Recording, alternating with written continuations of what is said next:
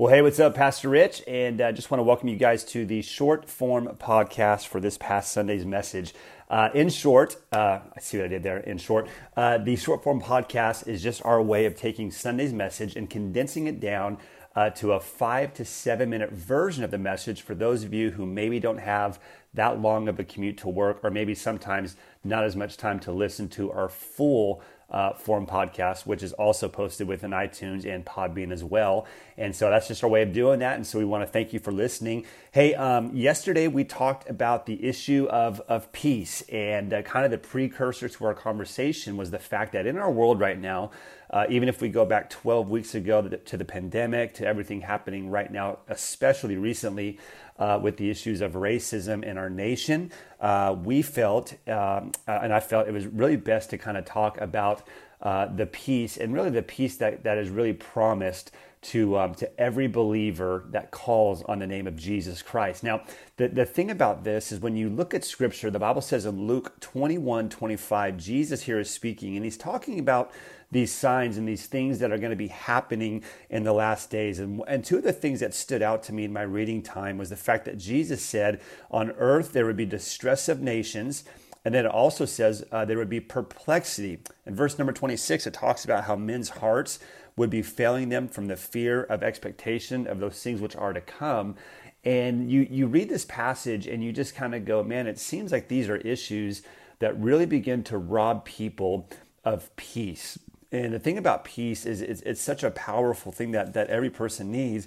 Because if we remember the words of Jesus, Jesus said, in this world you will experience trouble, but take heart, I've overcome the world. If you've been living for any length of time, which you obviously have, you will know that there are so many things that are pulling at our lives, and so many things that tear down, so many things that hurt, that it's easy for people to step away from the peace of God, which is promised, and begin to walk in fear, or walk in anxiety, or walk in doubt, walk in anger, frustration, all of those things that we see going on right now in our world. And so a thing that we talked about yesterday is really a kind of a big idea of the message, and it's really this: it's that peace is a promise from God for us. It's a promise that God makes. At the end of our time today, I'm going to read a passage of Scripture from Peter in the New Testament that is worth noting. But peace is something that God promises for you. And the Bible has so much to say about peace. In Romans 14:17, it says, "For the kingdom of God is not eating and drinking, but righteousness and peace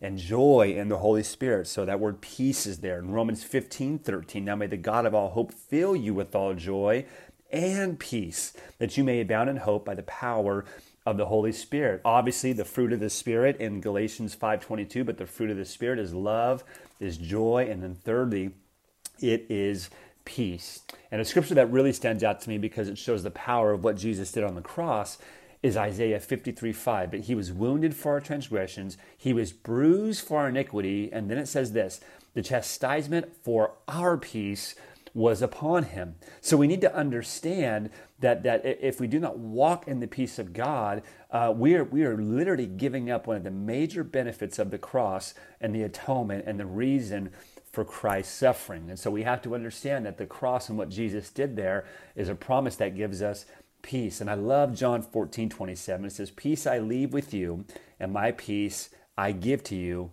not as the world gives, do I give to you." So Jesus here is saying is that I can give you peace. Not the world can't give it to you. The world can't give you what you're looking for in peace, but I can sure do that. So here's a few things that we need to know about peace that we talked about. Number one, we need to know that God guides our lives with peace. He guides our life. He directs it. Colossians 3:15, "Let the peace of God rule in your heart." Now that word rule literally means to umpire. So in other words, the peace of God says when you're safe, and the peace of God says when you're out. The peace of God calls a foul. The peace of God says, no, things are good. The peace of God will guide your life. It will help you make decisions. Secondly, hey, there you go. There's a notification. Secondly, we need to note that our hearts and minds are protected by peace. Philippians 4:7, "And the peace of God, which surpasses all understanding, will guard your hearts and your minds through Christ Jesus." So the peace of God protects our mind. It helps our thoughts. Thirdly, the peace of God or peace is a proof of our witness for Christ in a world that is battered, in a world that is bruised, in a world that is hurting, in a world that is lacking everything but peace.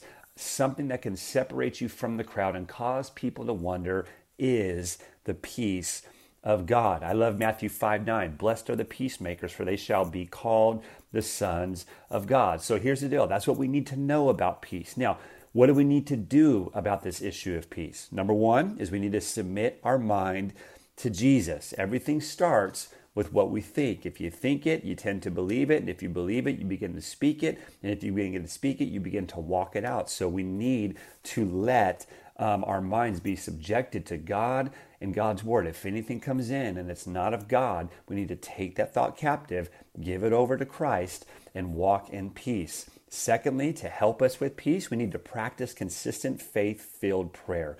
We need to be people of prayer. Isaiah 26:3, you will keep him in perfect peace whose mind is stayed on you because he trusts in you. And when our mind is in prayer and is praying faith, the peace of God it just begins to say. And I love Philippians 4:6 because it even talks about everything in prayer with supplication and even thanksgiving. And so in our times of prayer, we're thanking God for the good things that we have. There's a thanksgiving that comes. And then lastly, we need to know that we need to have a daily dependence on the Holy Spirit. The Holy Spirit. Here's the thing. Did you know that the Holy Spirit loves when you bring your weakness to him? The Bible says in 2 Corinthians 12:9, he said to me, my grace is sufficient for you, for my strength is made perfect in weakness. Therefore, most gladly, I will rather boast in my infirmities, that the power of Christ may rest upon me. So we need to understand that we can get prayer, that when we pray and we feel it full of faith, that we walk in peace, that we can have a daily dependence upon God, that we got to change our mindset, and the peace of God will rule. Now let me read this last scripture to you and then we'll close. 2 Peter chapter 1, verse 2.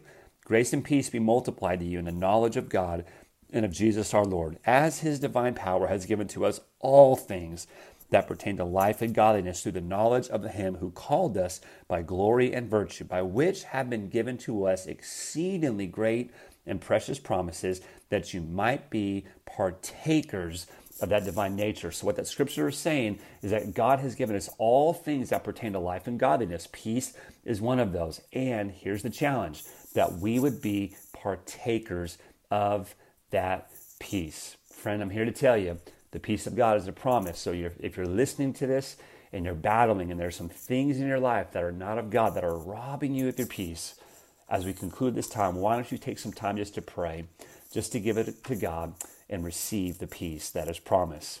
We sure love you. God loves you. We'll see you next week. God bless.